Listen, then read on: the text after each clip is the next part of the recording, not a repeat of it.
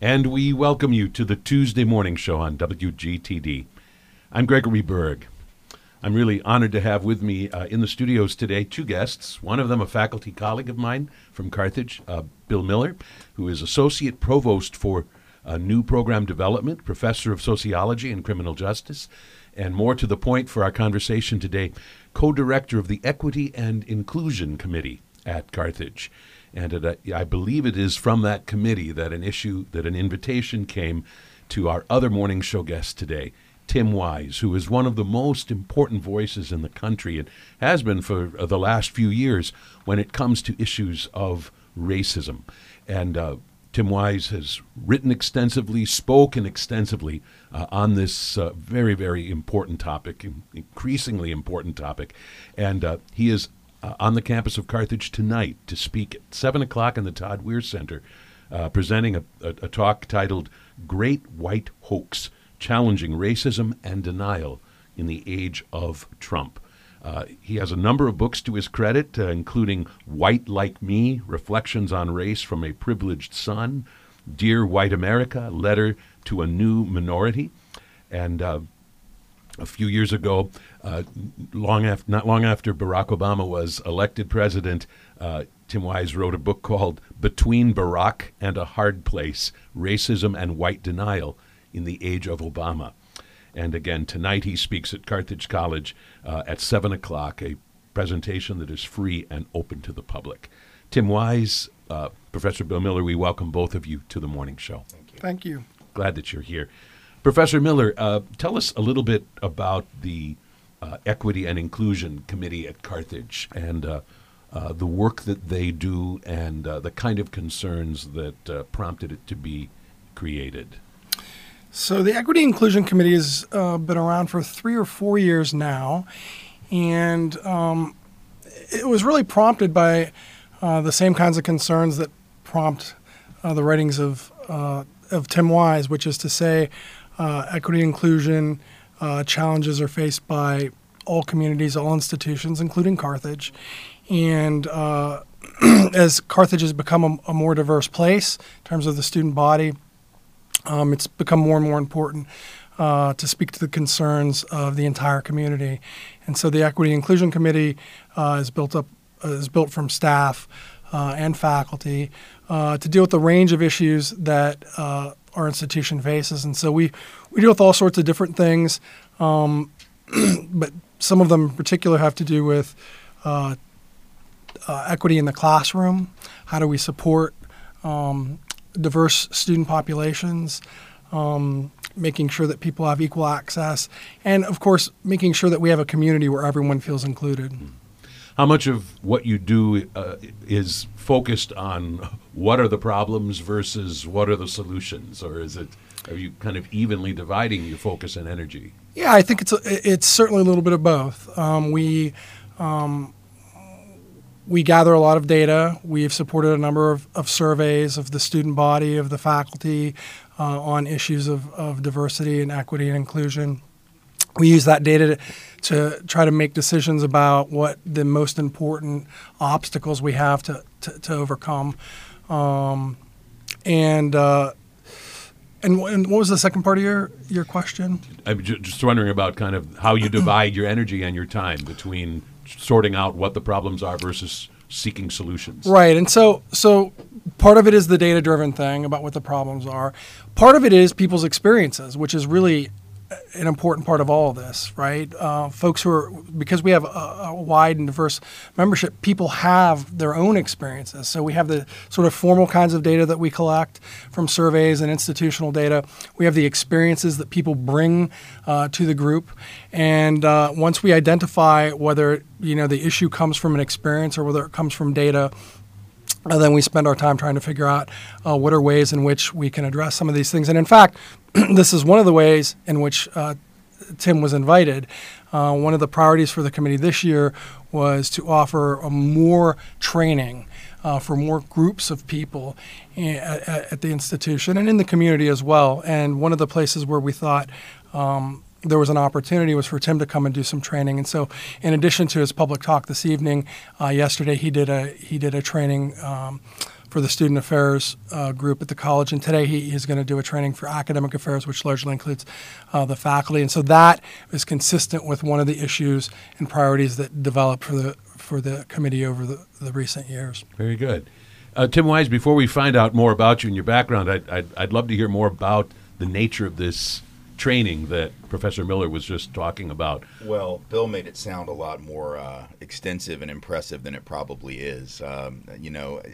The thing about trainings, right, or workshops with faculty or student affairs professionals or whomever it is when you have 3 hours, which is what I had, and I'm at 2.5 today with the faculty. There's only so much, realistically, that you can accomplish. But what you can do is to try to set a common language and a common framework for doing the work. Because one of the things, I've been on the road 25 years doing this work, and have been to about 1,500 colleges, and the thing that strikes me when I go to places, is that sometimes the biggest barrier to moving forward with really constructive policies, practices, and procedures to produce equity is that you have a lot of really well-intended people, but the way they conceptualize the problem is different. And so if you conceptualize the problem of racism and racial inequity as an individualized sort of like bad people doing bad things to people, you're going to miss a lot of the more subtle systemic ways that inequality is maintained. I don't think that there are all that many people in the academy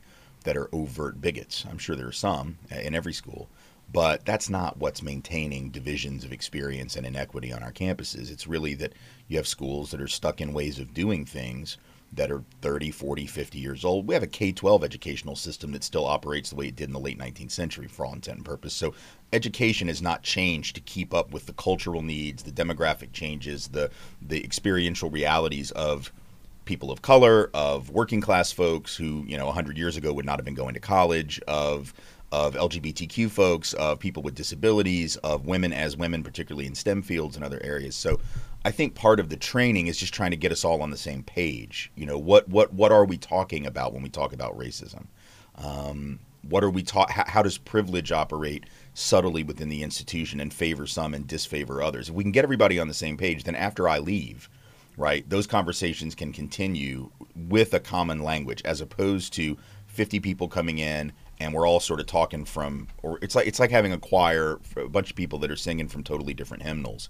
You need to at least sing from the same hymnal, and you might still be off key, but at least you're singing the same song, right?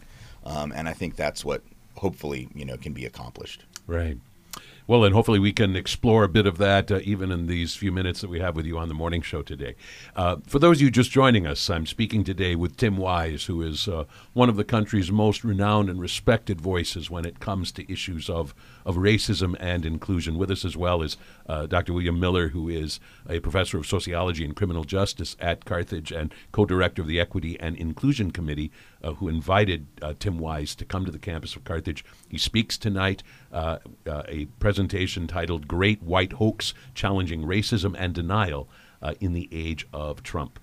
Tim Wise, I think it would be interesting for our listeners to find out a little bit about where you come from and at what point in your life some of these issues became really important to you. For instance, growing up, as a junior high and high school student, were you someone who was already thinking about things like racism and your own sense of white privilege, or did that come later? I think it's a process. I think there were these little moments of awakening that go back that far. Yeah, I was educated. My first educational experience was a preschool program when I was 4, or whatever you are when you go to preschool, and it was at Tennessee State University, which is a historically black college. So I was in a early childhood ed program at Tennessee State. My mom made that decision very consciously to send me there because I was going to be going into schools that had really only been integrated fully for maybe a couple of years by the time I started. We started busing in Nashville, Tennessee in 1971. I was going to start first grade in 74.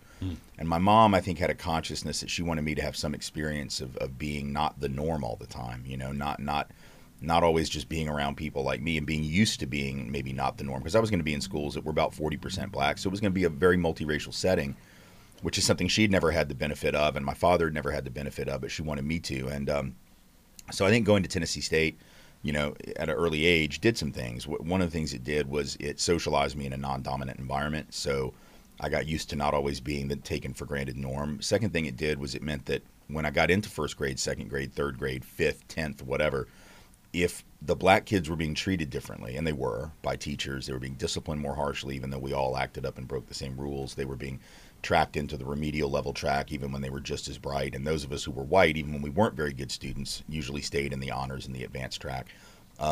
Because I had been in a black educational environment, and because my earliest friends had all been black kids, I'm going to notice that, right? Like the other white kids aren't, because they don't know any black people. They don't hang out with black people. They didn't, So to them, white kids on that side of the room, black kids on that side of the room is just like, well, that's like my neighborhood. But for me, coming out of Tennessee State, that was sort of weird. And I didn't know what it was. It's not like I went home the first day of first grade and was like, Mom, you're not going to believe the institutional white supremacy at Burton Elementary School. I mean, I was 5 years old, but it certainly stuck in the back of my mind, right? There's this consciousness that something is going on, and I don't know what it is, but it's separating me from my friends, right? And so I'm experiencing on a very personal level. Now, I don't know what to do with that, and I don't know how to interpret that. And the schools then, and I think probably now, don't give enough space for people to process that experience. So a lot of it gets sort of buried, and I think there was a period of time when I definitely buried it. If there was overt racism, I would notice it. I played ball on a mostly black baseball team, and we went out to a more rural area outside of Nashville when we were I was about 11, I guess, and showed up for a scrimmage. And I guess they didn't know that we were going to be mostly black, and they literally would not play us. And as we were leaving, they were throwing rocks at our car. I mean, this is 1980. So, I mean, little things like that definitely will shape your experience, but you still don't really get it yet. You're still a little young. And so I went, I graduated high school. I was certainly thinking about political issues, but I had sort of moved away from thinking about race. I was sort of focused on other stuff. I went to college really for international relations within poli-sci as a sort of concentration. And I got to Tulane in New Orleans, and being in that environment, being in a black city, culturally, demographically, in every other way, but in a very white plantation within the middle of that city, it was very stark, and it was very much, it brought back a lot of stuff that I knew but had probably buried in a way that for a lot of the white kids at Tulane, it wouldn't. Like, they were from the North Shore of Chicago. They, it didn't know that they hadn't been in the same environment that I was. They were from Boston. They were from Long Island. They were from white New Orleans, but they didn't really hang out with black folks in New Orleans. So for me, it was very jarring to see the level of inequity and division. And that's when I really started, I guess, processing it more. So I had some nuggets of it from my youth, for sure, in the way that my family raised me, but it was really being there, seeing that level of division, taking me back to the stuff that I guess I had internalized much earlier. Explain to our listeners the first activism work that you did in the 1980s. The first thing I did of any real substance, I mean, I had done some stuff around U.S. intervention in Central America and some other things, but the first thing that I did really was anti-apartheid work. So, in the 80s, most of the campus activism in America was focused on investments in South Africa. It was the last decade or so of the apartheid government in South Africa. And, of course, there was a large sanctions and divestment movement at the policy level, Congress, Senate, et cetera. But also institutions like universities were selling off their stock in companies that were still bolstering white minority rule in South Africa. And Tulane was a little late to the game. A lot of those schools had started that in 82, 83, 84, and even earlier. I think Barack Obama, when he was at Occidental, did some anti-apartheid work in 1979 or 80. So it'd been going on for a minute. But we got into it a little late, 1988, 87, 88 at Tulane. We primarily what happened was the university had offered an honorary degree to Archbishop Tutu, who, of course, won the Nobel Prize in 84, Archbishop of Cape Town. And we thought it was a bit hypocritical to, give an honorary doctorate to a guy that you're oppressing or helping to oppress by way of your investments. And so we sent Tutu a packet of information on our investments. We didn't have a lot. They wouldn't tell us. Tulane wouldn't tell us which companies they were still invested in, but they were willing to tell us there were 25 in the portfolio that were still invested in South Africa. They just wouldn't name them. Wow. But the fact that we knew there were 25, and we could sort of guess, we could venture a guess based on the corporate connections that Tulane has to the oil and gas industry. We sort of figured we knew who was in there, but we didn't have proof. We sent the information to Tutu. He boycotted Tulane, turned down the doctorate. It made huge national, international news. He then announced that he was going to send back every doctorate that he'd ever received from any college that didn't divest within a year.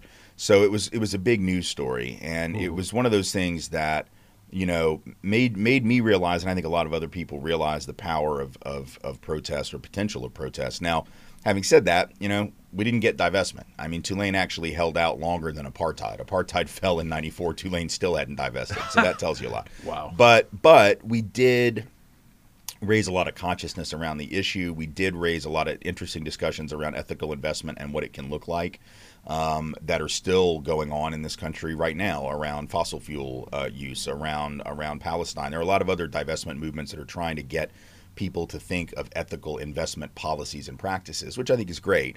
And so that was the first thing. But then, immediately after college was when David Duke, former Klan leader, white supremacist, modern Nazi, was running for the U.S. Senate. He actually become a state lawmaker, state legislator in 1989, early 89.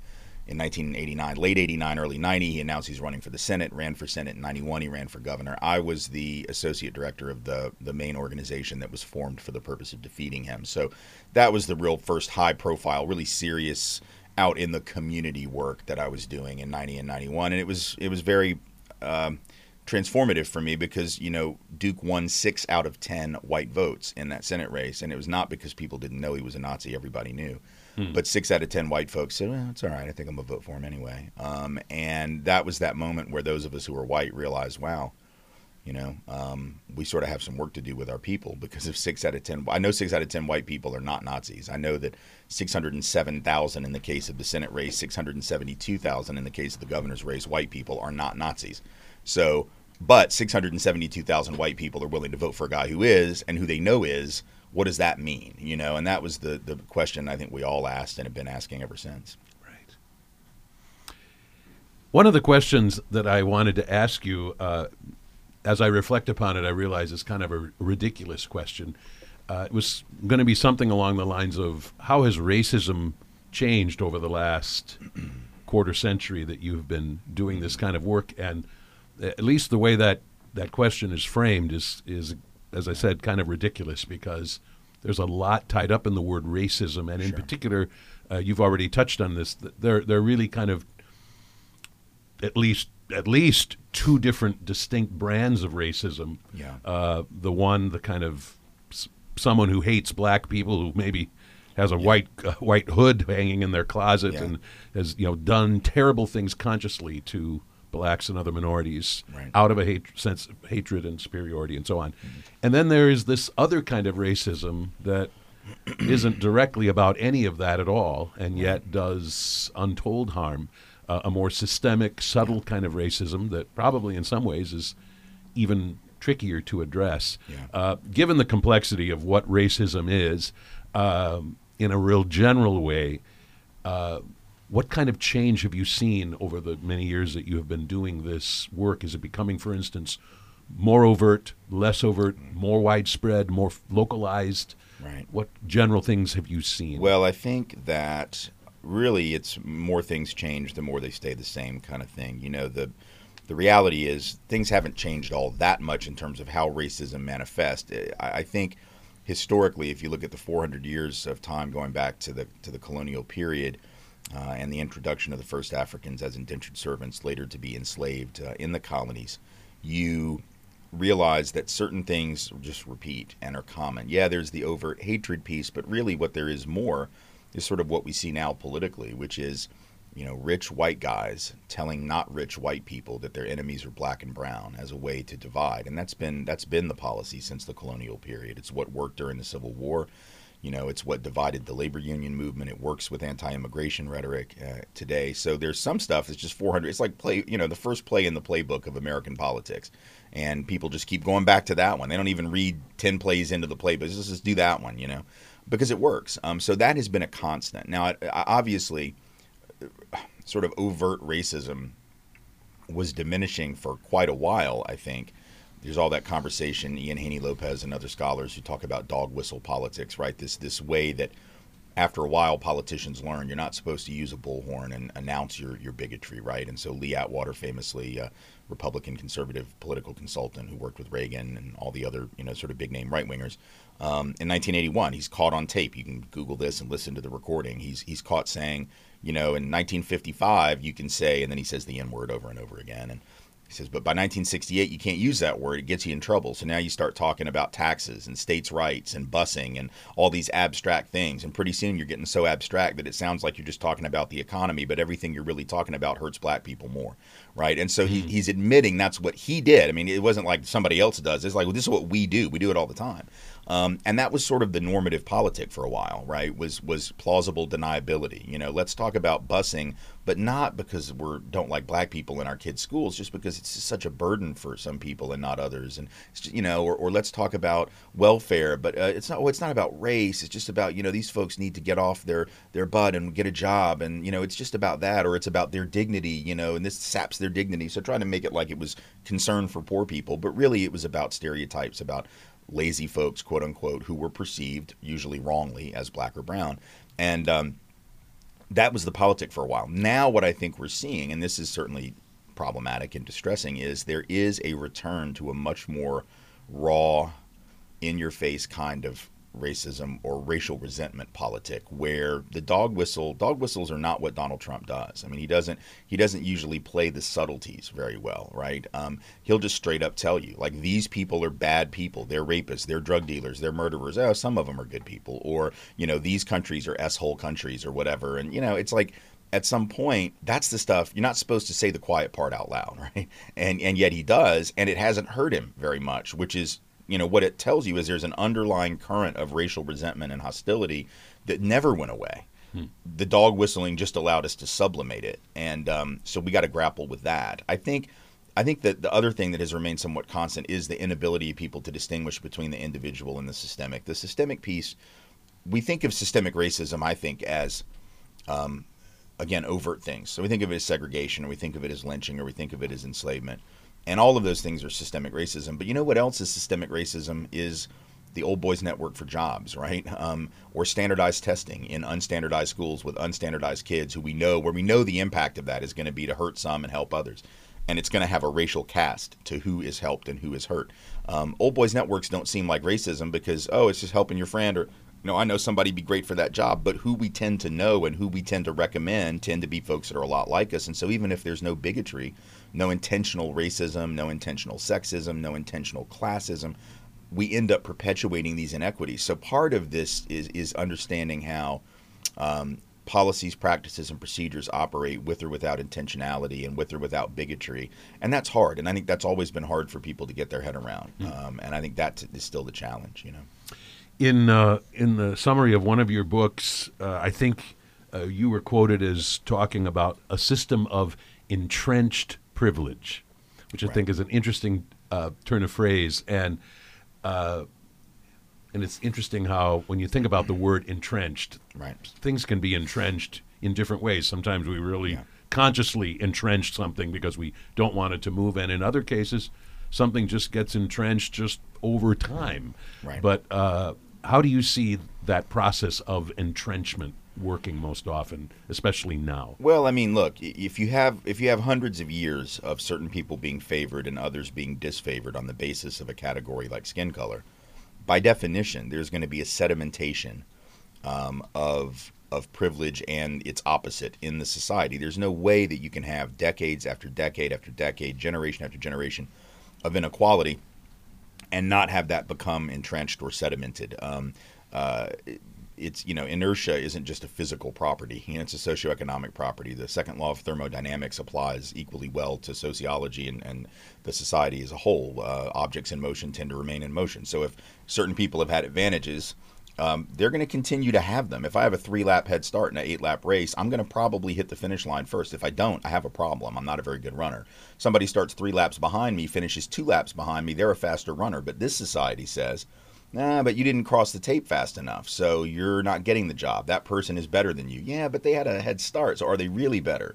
Or, you know, that person had a higher test score than you. Yeah, but they had access to some stuff you didn't, so are you really going to reward them for that? You know, this is the problem, is that we have this entrenched way of looking at, in those two examples, looking at what merit is, right? And so there's this idea that merit looks like this, qualifications look like this. Well, maybe. And in a society where everybody had equal access to obtain those credentials, that would probably be very fair. But in a society where we haven't, to do that is just a way to maintain and perpetuate inequity generation after generation after generation.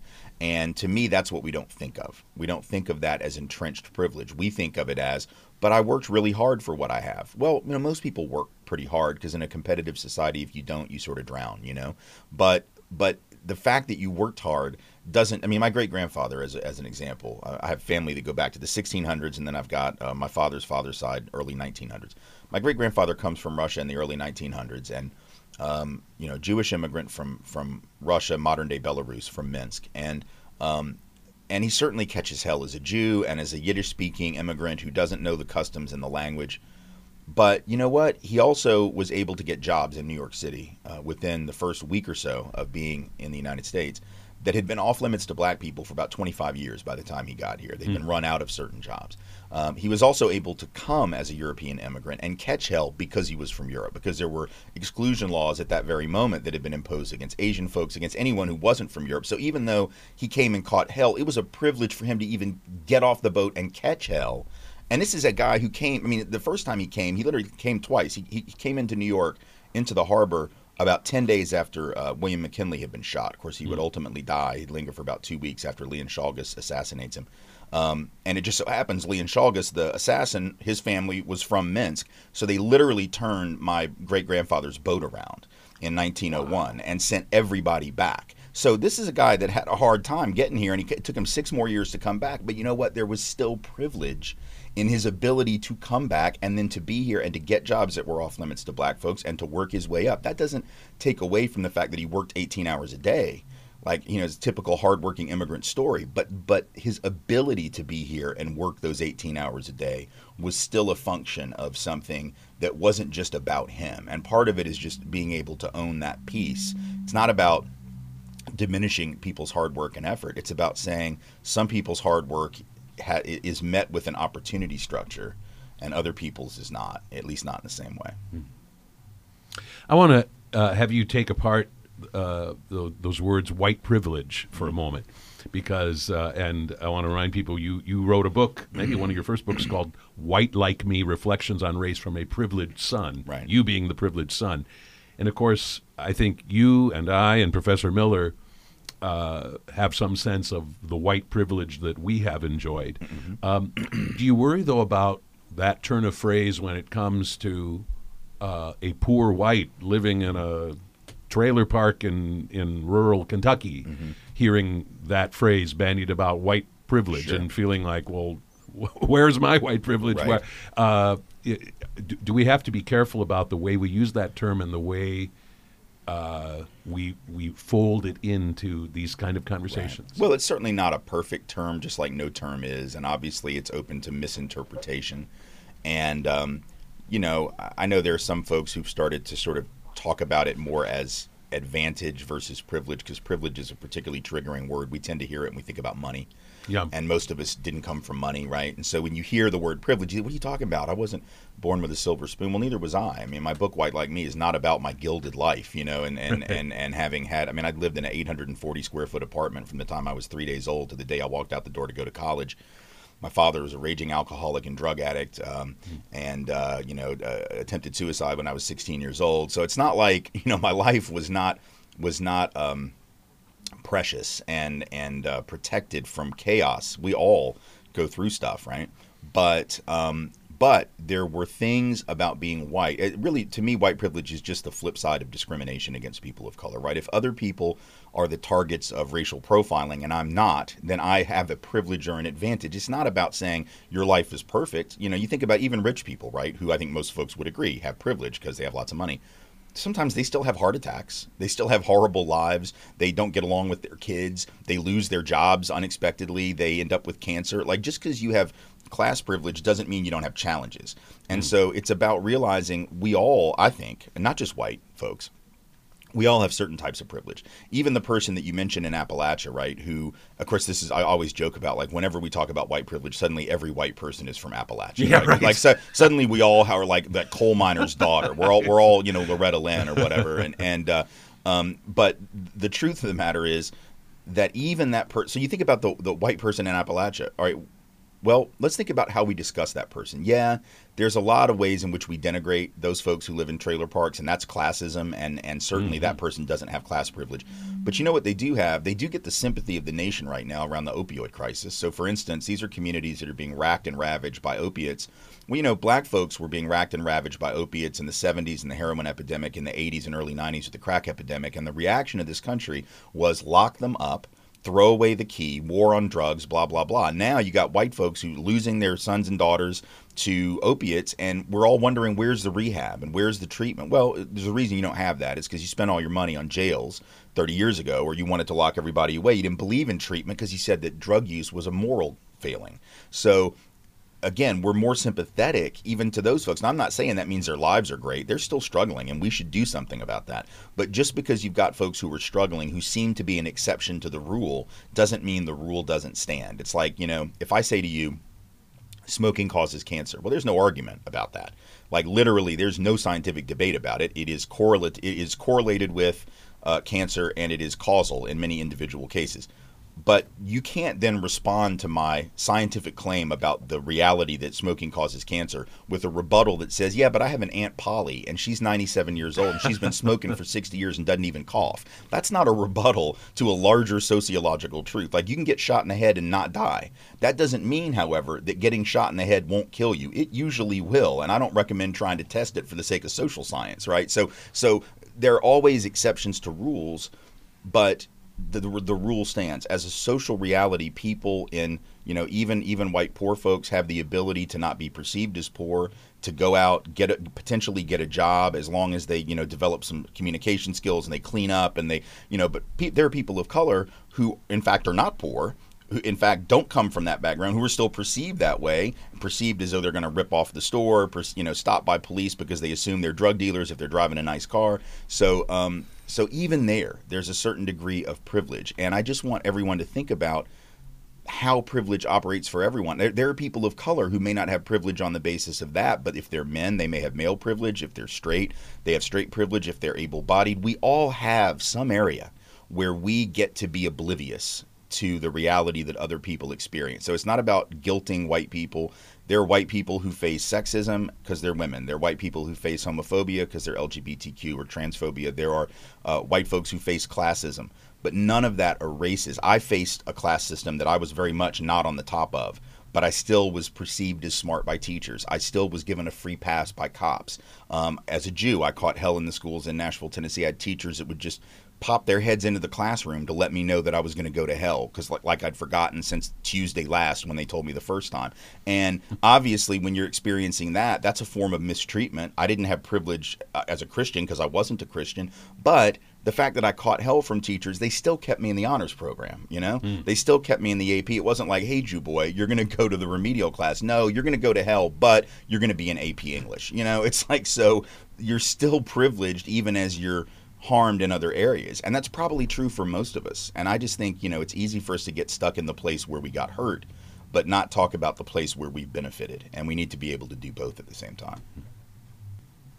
We're talking with Tim Wise, who is speaking at Carthage tonight at 7 o'clock in the Todd Weir Center, giving a talk titled Great White Hoax, Challenging Racism and Denial in the Age of Trump. So let's tackle a couple of really big questions in our closing minutes.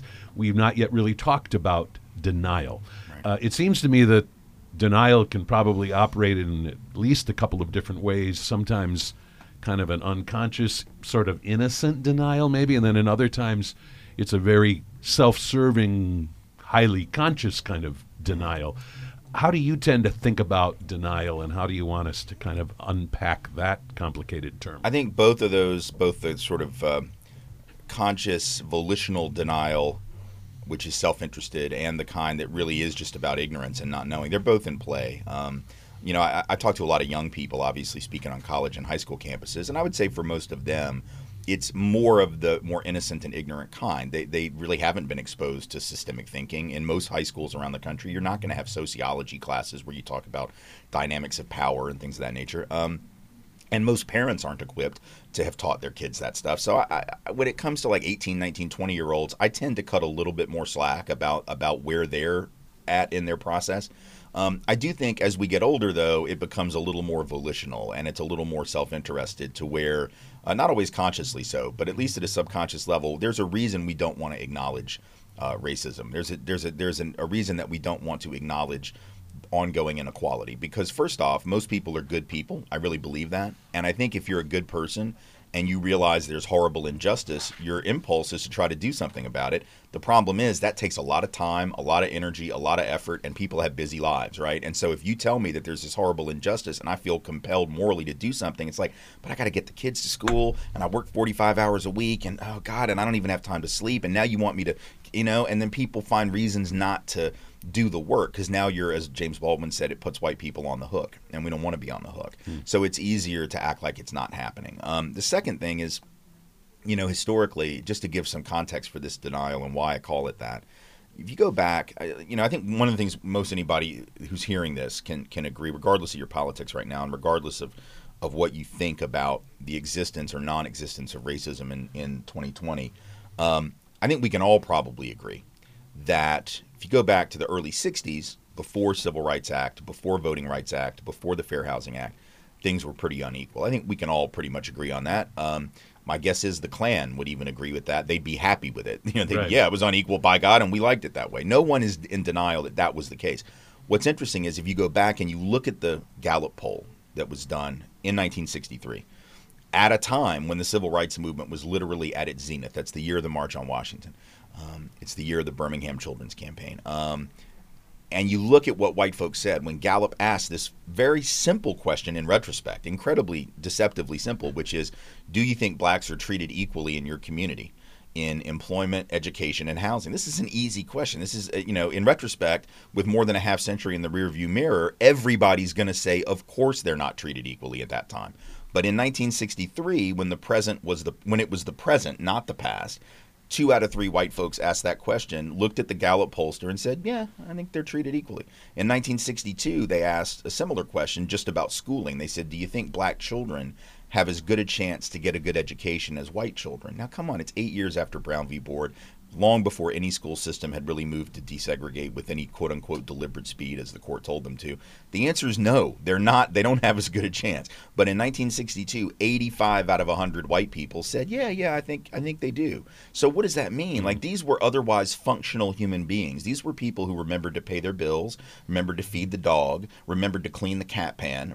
They could walk and chew gum at the same time. These are functional, upright, standing Homo sapiens, and they can't They're not acknowledge. stupid. They're not stupid, but they can look around and they cannot see what's right in front of them. How is that? Well, are they horrible people? No, I don't think they were horrible people. I think they just had the luxury of not knowing the truth, right? And that's privilege. That is the denial is a form of privilege and a form of racism, because it's me saying to you, what you're saying is real is not real. I know better than you, even though it's your life. That's what we were basically saying, was why are all these people protesting?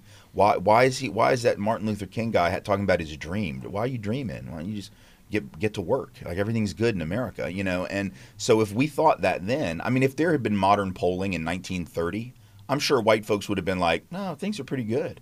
And in the 1890s, I know there were Southern newspapers in the part of the world that I'm from where you had editors that would write things. Here we are at the nadir of race relations and the reinstitutionalization of virtual enslavement in the latter part of the 19th century. And you've got Southern editors writing things like, well, we get along just fine with our they'd say colored folk. We get along just fine with them down here if you Yankees would just leave us alone. It's like, well, but do you really? Or you go back to the 1850s and you got Samuel Cartwright, who was a well-respected physician of his period, saying that enslavement was a benign institution and any slave that ran away must have mental illness. He actually labeled it, called it drapetomania was the name of the illness. Because you got to be crazy to run away from slavery. Why would you do that? Well, so we've always rationalized. We've always denied, even at times that you look back now and you're like, nobody would deny it was wrong. Well, yeah, but they did. They would find a way. They will find a way. And so part of that is the human impulse to not want to look at the ugly, which I get. It is hard. I mean, and the good news in this, if there is any, is that it means we're not sociopaths. Like, if we were sociopaths, we would just look at the ugly and be like, cool, somebody's in pain. I like pain. I'm a sociopath. The good news is we're mostly not. We're mostly good people. But the problem is good people sometimes don't want to look at the at the pain, because then they're on the hook to do something about it. And I think that what we've got to do is get to that point where we see other people's pain as fundamentally connected to our own pain. You know, the reason we're having this opioid crisis right now is precisely because we did not take seriously prior drug epidemics when they were only affecting certain communities and we decided to lock people away. The reason that the economy melted down, particularly around the housing market in '09, was because for years we had let banks and other lenders, you know, engage in predatory lending, roping people into bad loans, mostly people of color. By the time we got to '07, '08, '09, that had spread to the suburbs. It had spread to small towns. Why? Because nobody wanted to regulate it, because it's just those people over there that are being hurt. They should read the fine print on the loan. Well, okay, now the whole economy's tanking because you didn't stop these predators from going in and screwing over black and brown folks. Now they're screwing over your grandma, you know? So it's like, at some point, we're going to have to realize that all that anxiety and all that pain that we're experiencing is a direct outgrowth of the pain and the insecurity that other people have been experiencing if we're ever going to break through that denial.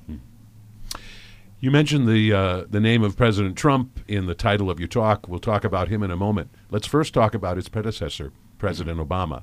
And you wrote a book not long after President Obama was first elected in which you expressed some concern in the face of what probably a lot of people were saying, here's at last the end of racism. Yeah. A black man is our new president.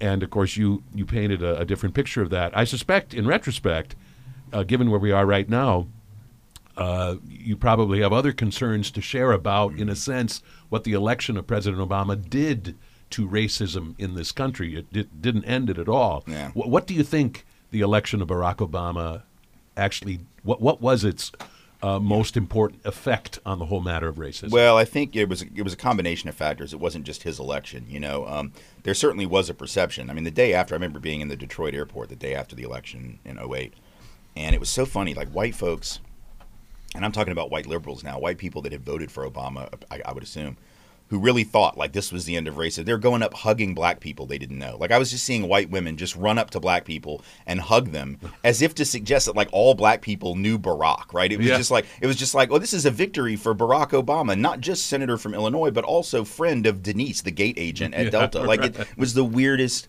sort of thing. But that very quickly faded, right? We had the Tea Party backlash, which was not about taxes. It was not about government intrusion in the lives of people. It was very much about race. People were walking around with signs of the president dressed like an African witch doctor with a bone through his nose, talking about how he wasn't born in America. And, of course, the current president, one of the primary leaders in that birther movement for a long time. But what I think happened, and I wrote about this in my book, Dear White America, a couple years after, as the second term of Obama was beginning, was you had four things happen. They all happened at once, and it guaranteed the moment that we're in right now. I didn't necessarily see it as Trump, but I knew something like this would come.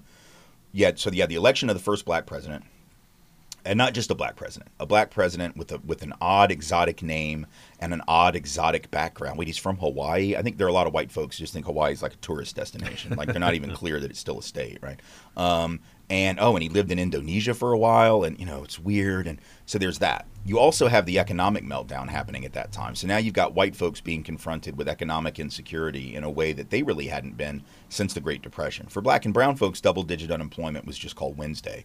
But for white folks, that was like a 70-year-old thing they hadn't experienced. So now you've got black president challenging the sort of notion of what the leader should look like. You've got the economy melting down, challenging your economic stability.